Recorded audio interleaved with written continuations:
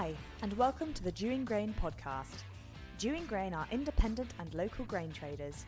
From seed supply to harvest movement and storage contracts, they can offer you the best strategies to achieve the highest prices for your harvest.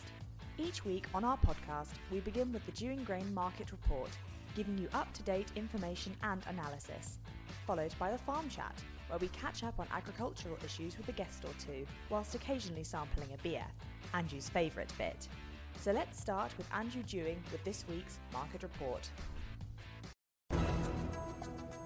Welcome to the Market Report. What follows are my thoughts or gut instincts on what the market is going to do. It is not an instruction to trade. Any decision to trade is yours.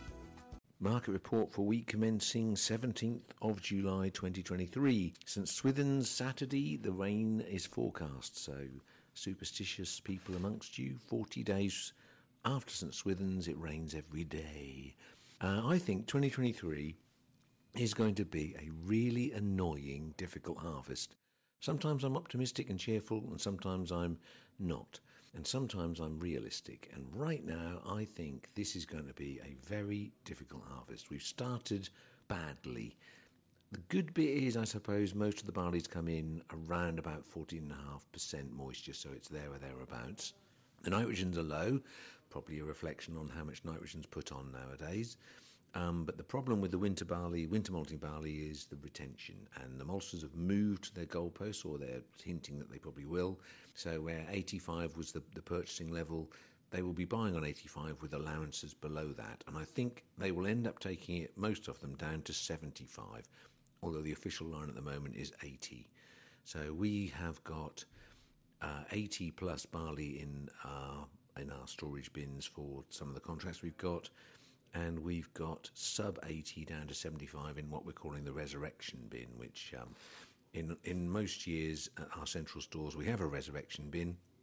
Sometimes we can save the day and it turns into malting again, and sometimes we have to write it off. But instead of just calling it feed instantly and kicking it into touch, or more importantly, calling it feed and putting it in the bin, and then it turns out right and we make all the money, we put it aside and say we're going to try and make that into malting. And I think the stuff 75 plus will probably make it.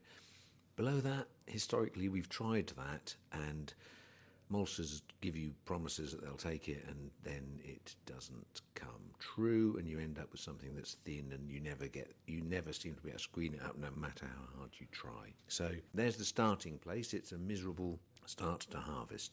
On top of that, we've got old crops still moving out, and the maltsters have been slow at clearing their stocks. They stuffed themselves with what we call a champagne crop from last year, which is sensible, but it's left, not much space at intake, and at some point during harvest they're going to struggle with some of their harvest movement contracts. On top of that, we've got futures wheat still in store, and the way the market is evolving, this weather forecast, the traders begin to realise that it is going to be dragging into probably August when we see an abundance of new crop wheat. So all of a sudden the hot topic is first week August wheat prices, and there's some serious premiums in there. And if you remember, we spoke about penalty rents on our futures a couple of weeks ago. It's because we're not too aggressive on that, we're reasonably fair. The first 3 days we're kind of 50 pence per tonne, and it's physically worth it for the people who are running stocks to actually do that with the premiums they're getting paid for the first week August. So I do expect, unfortunately, that most of our futures stores are also going to go into August, which is very annoying. Anyway, assuming that we will clear all of those out by the last few days of the first week of August, then all is well, because the bulk of the harvest isn't really going to hit us until after then anyway, and it gives us time to clean down those outstanding bins. But it's just one of the occupational hazards of being a store manager, but which most traders, I think they miss out by not having stores. I think most of the fun of harvest is actually getting grubby and doing stuff that helps people out, that you can just, you're more flexible, and you kind of feel like you're working hard. Going home at 5 on a Friday in the middle of harvest because there's nothing else much you can do. Lovely, you go and play your golf or your cricket or your whatever you're doing, but it isn't quite the same as getting knackered on a Saturday helping shoveling out a bin or something. I don't know, there's something very good about physically being involved in the product that you're trading. I just recommend it. It's a healthier life, despite breathing in dust and having farmer's lung. Anyway, cheerfully moving on. Let's get on to prices. First things first, oilseed rate's been going up and we think it's got more in it. So we are pressing 375 for harvest movement. I think on this occasion, our advice last year was hideous, but this year right now, I'd sit with it. I think we're going to get to 400. So I think when we get there, we will do some. I'm not going to mess around this time, but yeah, I think it's definitely good advice to sit with that. Moving on to another subject, milling wheat. We said a few weeks ago, don't sell it. The forecast is wrong. Ask the person who called this jet streams getting stuck, which is where we're at. So don't sell it. That's been good advice already. The premium's going up. Lots of Europe's had rain. There is a problem. The millers, if they've sat on their hands, are making a mistake. This is a problem crop this season, and it's going to have a problem with its Hagberg. As a miller customer of ours, our favourite miller, if you can get some cover of some description, I would suggest you do that. I think, having been a milling wheat trader in the past in difficult harvests, 85 and 87 when I was at Dalghetti's, in those days we could trade it by buying LBBM or LTR, which is the Liverpool market or the London market, and you could speculate and you could make money out of it. I would be buying the hell out of it right now. I'd just be paying up whatever it took. £5 up on last trade. I would buy it, because I know there's going to be a problem with Hagbergs on this coming crop. So moving on to the actual base of the milling wheat market, the feed wheat market. As I explained, the old crop, July's kind of done and dusted, but the first few days of August, there's a few people with commitments on equal daily quantity sales into consumer. Those are going to be fought for. So one or two people begin to pay up for that. So if you've got some old crop wheat, you will probably be able to push someone to pay something like, I don't know, at current value, first week August movement, 176x. That's the best part of 16 quid above the bottom. So that's a reasonable rally. Yes, it's rubbish compared to the crazy prices we had earlier on in the season, but it is a rally. And if you compare that directly with ex-farm value for, say, November currently, so 176 for first week August movement, in comparison to as available movement when the new crop starts coming and it's free flowing, that's going to be about 170x or 175 delivered store. And if you take November, it's going to be 180x. So if you physically move it first week of August, 176, that's a better price than 180 because it's gone. You haven't got to mix two crops together and you've got cash in the bank. So it's a good value. And the forward price for probably May is going to be 190x, which is pretty good, isn't it? Come on, it's getting there again.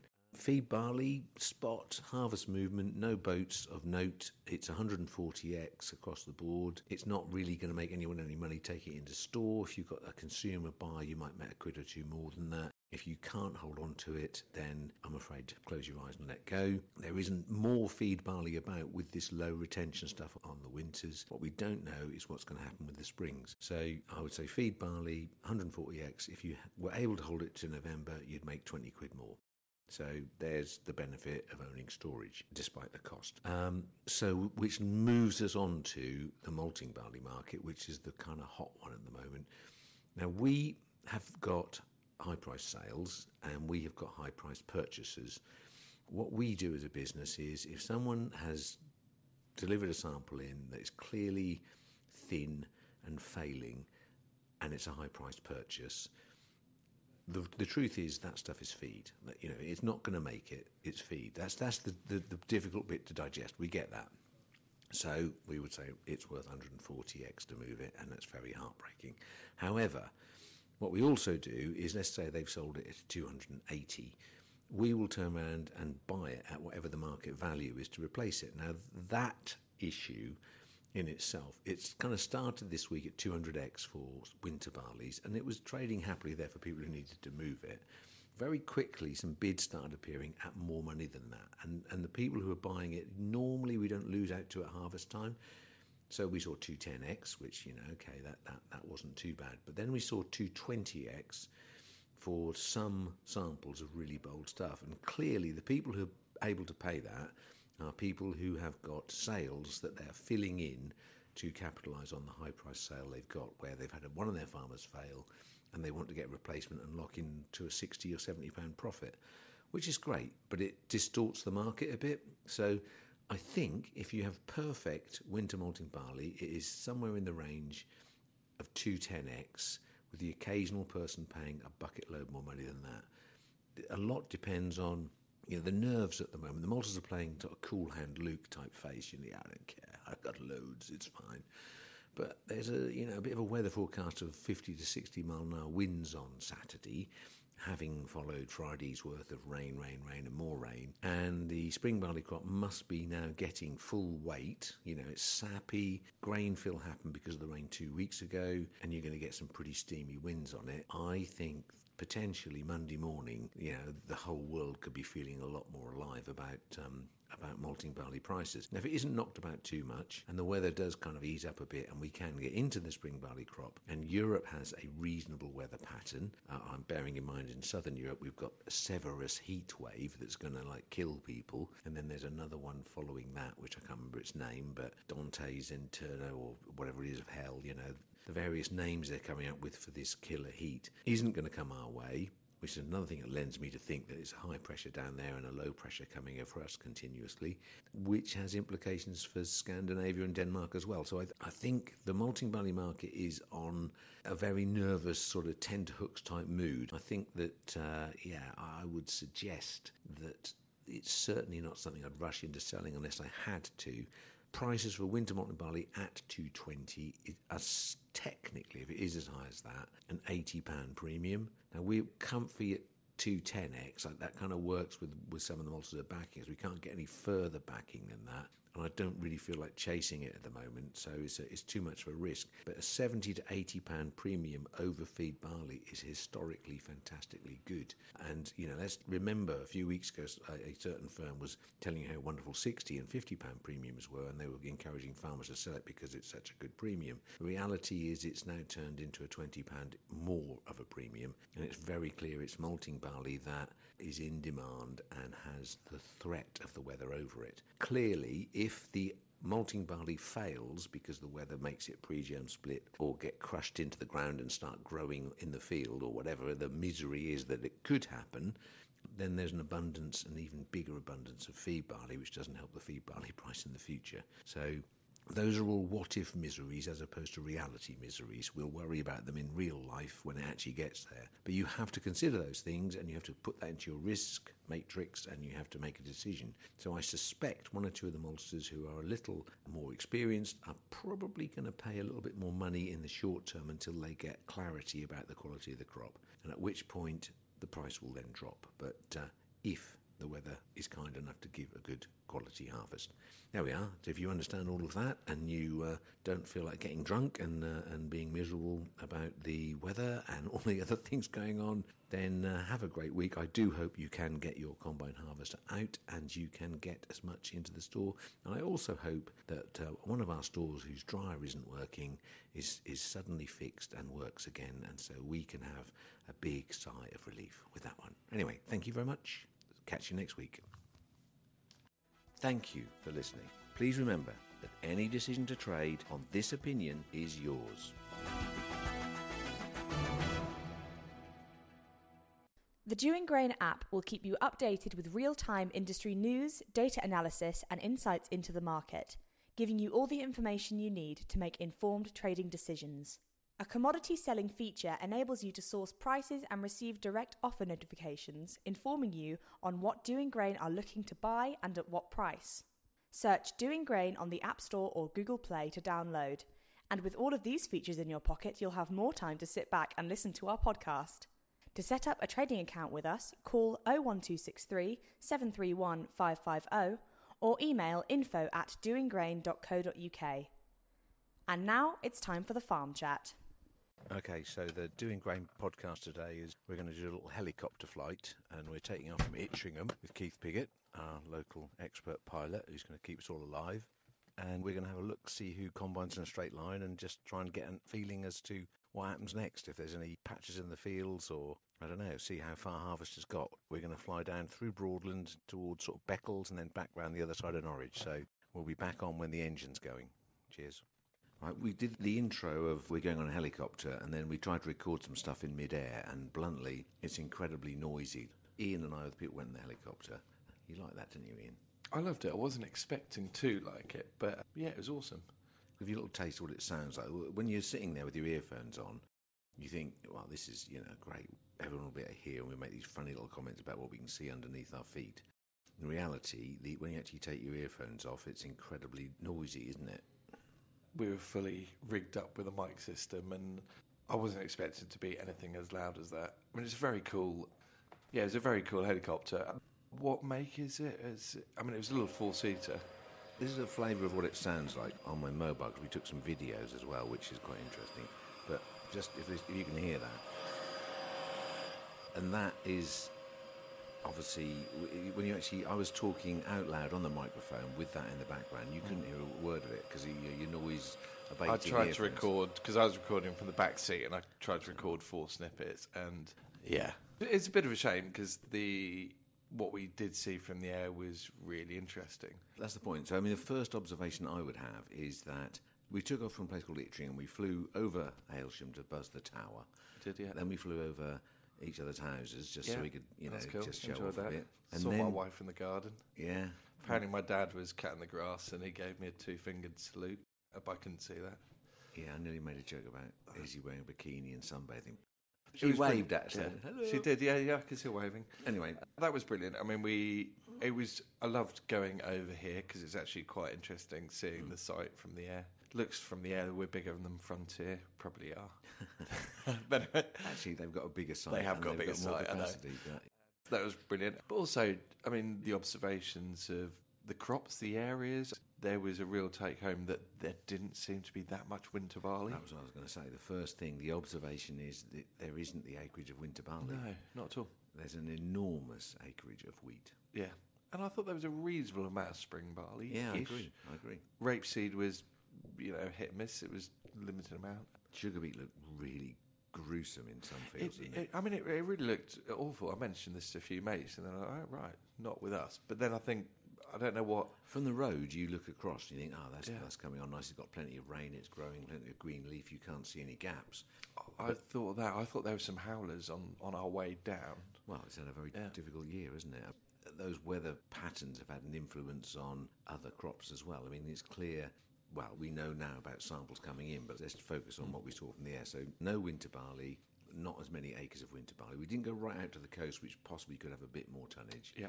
But largely it's wheat, spring barley, and lots of it. And as you got further south, we went over our Cantley site, and the new bins we just put up, they're now commissioned, by the way, everybody. So there's nice shiny new bins at Cantley to fill.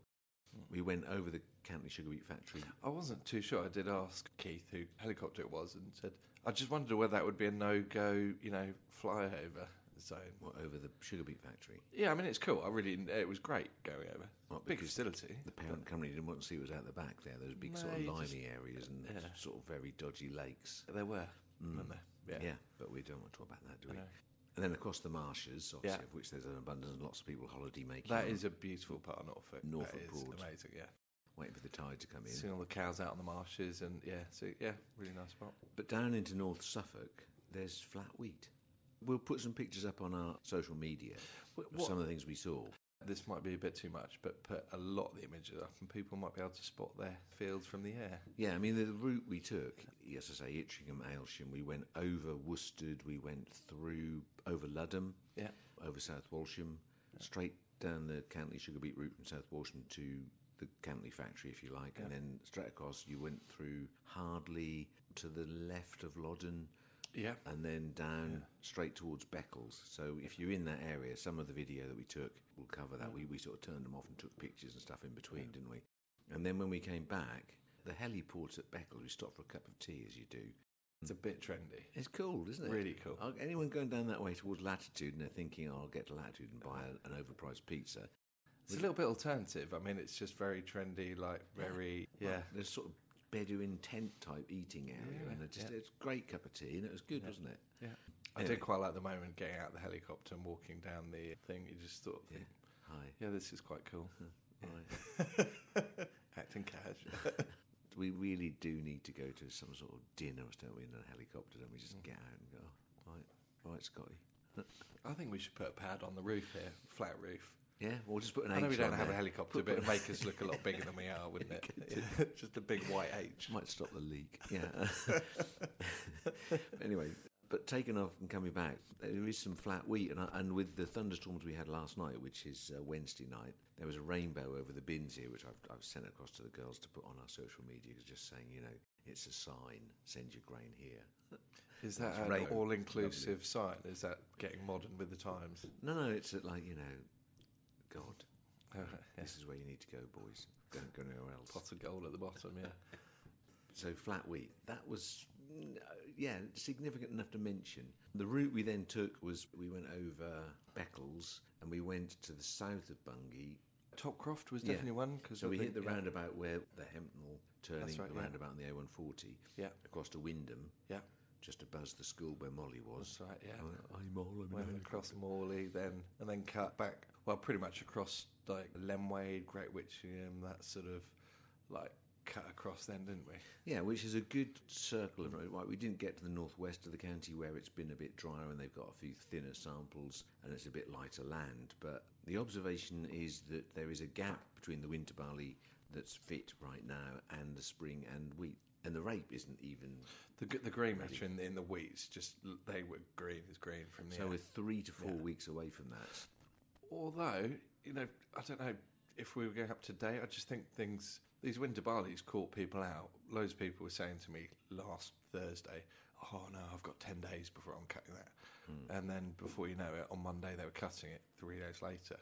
Crops have shifted, and passing a wheat that I did this morning, maybe it's disease pressure, but crop has changed dramatically quickly. It was literally Monday morning and they were green. And the weather forecast, I mentioned on last week's podcast about the jet stream. It's got stuck. It's pushing, weather. Daily we've got rain now. That's not been an issue so far with the samples we've seen, and the temperature's reasonably low. But looking ahead, I think, I'm very, very anxious about it. But you've got a heat wave coming across. Well, I can't remember who in the office mentioned it, but I think it was Ben, even though it's been in the headlines. But Cerberus, the heat wave, starting in Italy at the moment, 45 degrees, kind of danger to life type weather. And then rolling through Spain is going to cop a lot of it, and then parts of Germany and France. And then the temper of it's going to be taken out by the time it gets to us. But potentially, from what I read, how accurate this is, but from the 23rd onwards, we might have a fortnight of mild heat wave. There was a year when there was a massive heat wave in southern France. I've talked about that over the years in historical terms, where people in France were dying because of the heat. They ran out of walk space. No, it wasn't. Yeah. And I think that the thing about the jet stream, if it's stuck where we are, and this must be a high pressure coming across, and the theory is that after the 23rd, 24th, it's going to be hot with us and we should be dry. I'm not convinced. I think, it could very easily get stuck. The heat could get stuck in Europe. Now, it's too late to ruin the crop because it's fit. Yeah. Might hit their corn crop fairly hard, which is an issue. Yeah. But the wheat crop, they better cut it nice and dry, albeit a bit hot. But we very possibly could be, with the jet stream, holding it in place down there, just never getting that heat, never, more importantly, getting that dry weather. I sound like a miserable old git on this, I know that, but I've been around too long to know. I mean, on this week, the 15th of July is St Swithin's. Yeah. And St Swithin's is 40 days after that. It rains. If it rained on St Swithin's, it's going to rain on St Swithin's. So maybe the world's weather patterns have changed. And that's so cheerful. I was like, God. I'd love it if it was wrong and it broke and the heat comes through. That'd be lovely. I don't think to date, from the forecast I was seeing, yes, we've had the rains, but not as much as what has been forecast. No. I think we've got away with it so far. We're going to have to turn the dryer on, aren't we? We've had some load over the I got some required moisture. 15.5s. There's some 17% cut yesterday.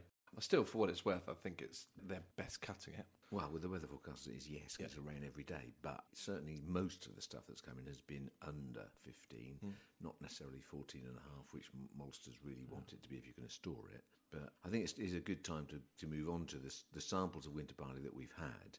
We have, at this moment, got a 60% success rate, above 80 retained. And we've not got guidance from our maltsters at all about what they're prepared to take it down to. We've had a suggestion from one, but no absolute concrete definition of what they're going to take down to, which if we were taking the contract at 85, which is what it's sold on, we would have only probably about 30 to 40% success. I even think it may be less than that. So the bulk of the crop is in that kind of 80 to 88 range. Yeah. But 40% of it is sub 80. That's it. Yeah. Curtains. Yeah. And I'd say there's a lot sub 70 as well. I'd say clear 20 is sub 70. And over the years, we've tried to screen these things up, and they never seem to improve. So you've got to bite the bullet on it. And it's not everybody's favourite conversation, but the reality is it's a thin winter malting barley crop. Yeah. And a lot of it is going to be kicked into touch. Now, there's capacity for that to be kicked into touch if the spring crop comes in okay. Yeah. So let's not worry. I think it's a very confusing market, though, because I think if you took the malting barley market as a whole, yes, there's the failures, but I don't see it as a bullish market. But I think there's quite a bit of short covering. There's people, unfortunately, getting defaulted on high-price contracts, that... Well, we've been blown out the water on a couple of bids because someone's got contracts to replace and they're going to... Yeah. I mean, bluntly, if they're going to pay 10 quid over the market, well, there's, okay, they're chucking away technically a tenner, but they're making a substantial amount because of the default on the contract. So it's like, 50, 60, 70 quid margins, by someone not producing the goods, which is... Yeah, how come that company can bid that much more money? Well, you know the answer. And so, unfortunately, it's someone's getting screwed, but that farmer X is getting a great price because his mate down the road hasn't made it, and he's going to get absolutely shafted. But the other question is, should you be more aggressive for the good stuff right now? I mean, that's the debate. Without any actual support from your maltster telling you what they want or okay, go for it, you're kind of blind, aren't you? Well, I compared notes the other day with a merchant in the trade, and he's saying exactly the same thing as us. He referenced 50-60% pass rate on winters, and that's basis 80. He's referring to as a pass rate because that's where he believes that the industry or the trade will or should be going to. Which again, we're committed to that. Yeah. If it's 85, we're screwed. We've had it, Yeah, boys. probably. Let's just put that out there. But I think we will be confidently trading stuff on an 80. But I think the thing that he also, it was the comment, was what happens if the springs follow suit? I think they'll emphasised it's just whether it get the weather to cut it, dry and in good condition. The FOB value for spring barley has dropped a diddy bit on the back of European weather being improved, but it's wafer thin. It could easily... There's a drought in Canada now. Yeah. And 2 years ago, the Canadian harvest of malting barley was a complete disaster, and consequently the whole thing went through the roof. European barley went across to the States, in abundance. So that is one to watch, and not that you can sit and watch the weather but that is definitely an issue. If that Canadian drought develops further and the barley gets hammered, and it must be getting towards a critical stage. Yeah. We could well have a market that really, really properly ignites, and the maltster might turn around and say, "Well, what have you got in the winters? Nothing. It's gone out on a feed boat, mate. You didn't give us any thumbs up." So we touched on this. Matthew Adams made the point to me a few months ago about the real competition is the 2 years worth of growing wildflowers or birdseed mix. Absolutely. Yeah. That is a guaranteed profit for very little effort. People aren't going to grow rape.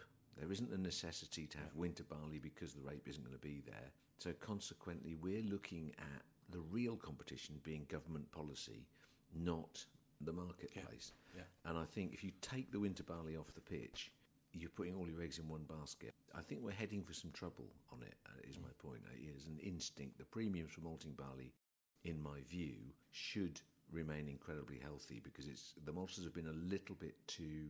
I know they're my customers, I'd be nice to them, but I think they've been a little bit too arrogant. Load by load into a maltster, I'm kicking it out for this reason, I'm kicking it out for that reason. Yeah, it's not a game, and you need to have a perfect product. But if you can shove it onto a boat... I think, as you said, and I had this conversation the other day, but there's a lot of risk now sending a load by load delivery down to a maltster. It's not in spec, it's got to go. It's going to cost 20 quid per load for a rejection or something, for a spec, versus putting it on a boat.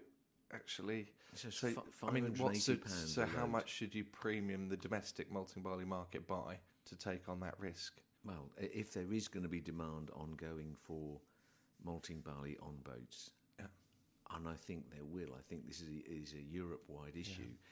I think we're in for an interesting time. I think the maltster, has got a set of standards he wants to hit, but I think he's going to have to be a lot more friendly. They're very confident if the acreage is put in the ground, but if the acreage isn't put in the ground... But there's been a lot of things contributing towards this. Is one, haulage rates going up. Now that any rejection or redirection just becomes a misery. that's serious money coming off the price. The fob market looks more and more appealing. Oh, and the other thing is that everyone's so crazy about carbon footprint. If you can't accept a commodity and do something to absorb it, surely there must be some form of carbon footprint price. How many rejections did you have? Needs to be one of the questions about carbon footprint. That'll make you look at your supplier list. If we're completely rubbish and keep getting rejected all the time, it might just be us, cut us out the loop by all means. If it is your intake and it is your attitude to rejections and, awns, right, that means you've got to bag some dust up or something, then hang on a minute, your carbon footprint has to count the 80 litres of diesel it took to travel to and back from your maltings. That makes you look particularly ugly on the carbon footprint front. And there's a responsibility there. It's easy just to go, no, not in spec, goodbye. I'm a maltster. Which is great, lovely place to be, unless nobody bothers to sell it to you, which we're not in that place yet. Everyone's eager still, but hey, wild bird fun. It's not that cheery thought thinking about the year ahead, given that last year's barley was perfect and it didn't get in that easily to maltings. What have we got this year? I mean, the barley is far from perfect. Trying to make it good, but and there will be, we're going to be using our dressing units and screening it and blah blah blah, all that stuff to make sure it's as good as it can be. But we're a long way off where quality was last year. We definitely are. The podcast this week has been, we went up in a helicopter to see whether that gave us a commercial advantage. It was interesting, and we think that we've got an observation about the crop, about when it's going to be harvested. We think that we can see there's a very big wheat crop. I think the kilo weights won't be so good. We already know about the winter barley's having thin grain in 40% of it, and we already know there's a fairly big spring barley crop that looks pretty healthy, but is 2 to 3 weeks away at least. So we've got a gap. The rate will probably be filling that gap, I guess, if the weather's kind enough. On the whole, it was a good decision, I think. To do that was actually gave us a firm opinion. It makes me feel bearish to wheat if I'm trading UK crop. Yeah. Because at the moment, there's nothing happening because no farmer's selling it. But in 3 to 4 weeks' time, they will have to sell it. And who's going to buy it? Because we're not competitive. No. And I just can see a big wall of the stuff coming. Unless farmers can cope with it and put it somewhere and wait, I just see it coming at us in abundance. But I agree. Could well be wrong, as usual. No, I think so. Anyway, so what should we do next? Submarine? That's no good, is it? Anyway, so I hope you grasp from that, and if you are able to see some of your land in some of our pictures, great. You can see where the patches are. I don't think we're going to offend anybody. Most people can't recognise your fields. I'm sure there's some sharp-eyed person who will, but the intent of the photos being out there is to show people the state of the crops and what we saw, and hopefully that gives you on the whole, I thought it was good. I mean, we're flying on Norfolk, some brilliant land, and it was not very good for the carbon footprint, but it was all in the name of research. Exactly. All right. Yeah. Anyway, cheers, mate. Cheers.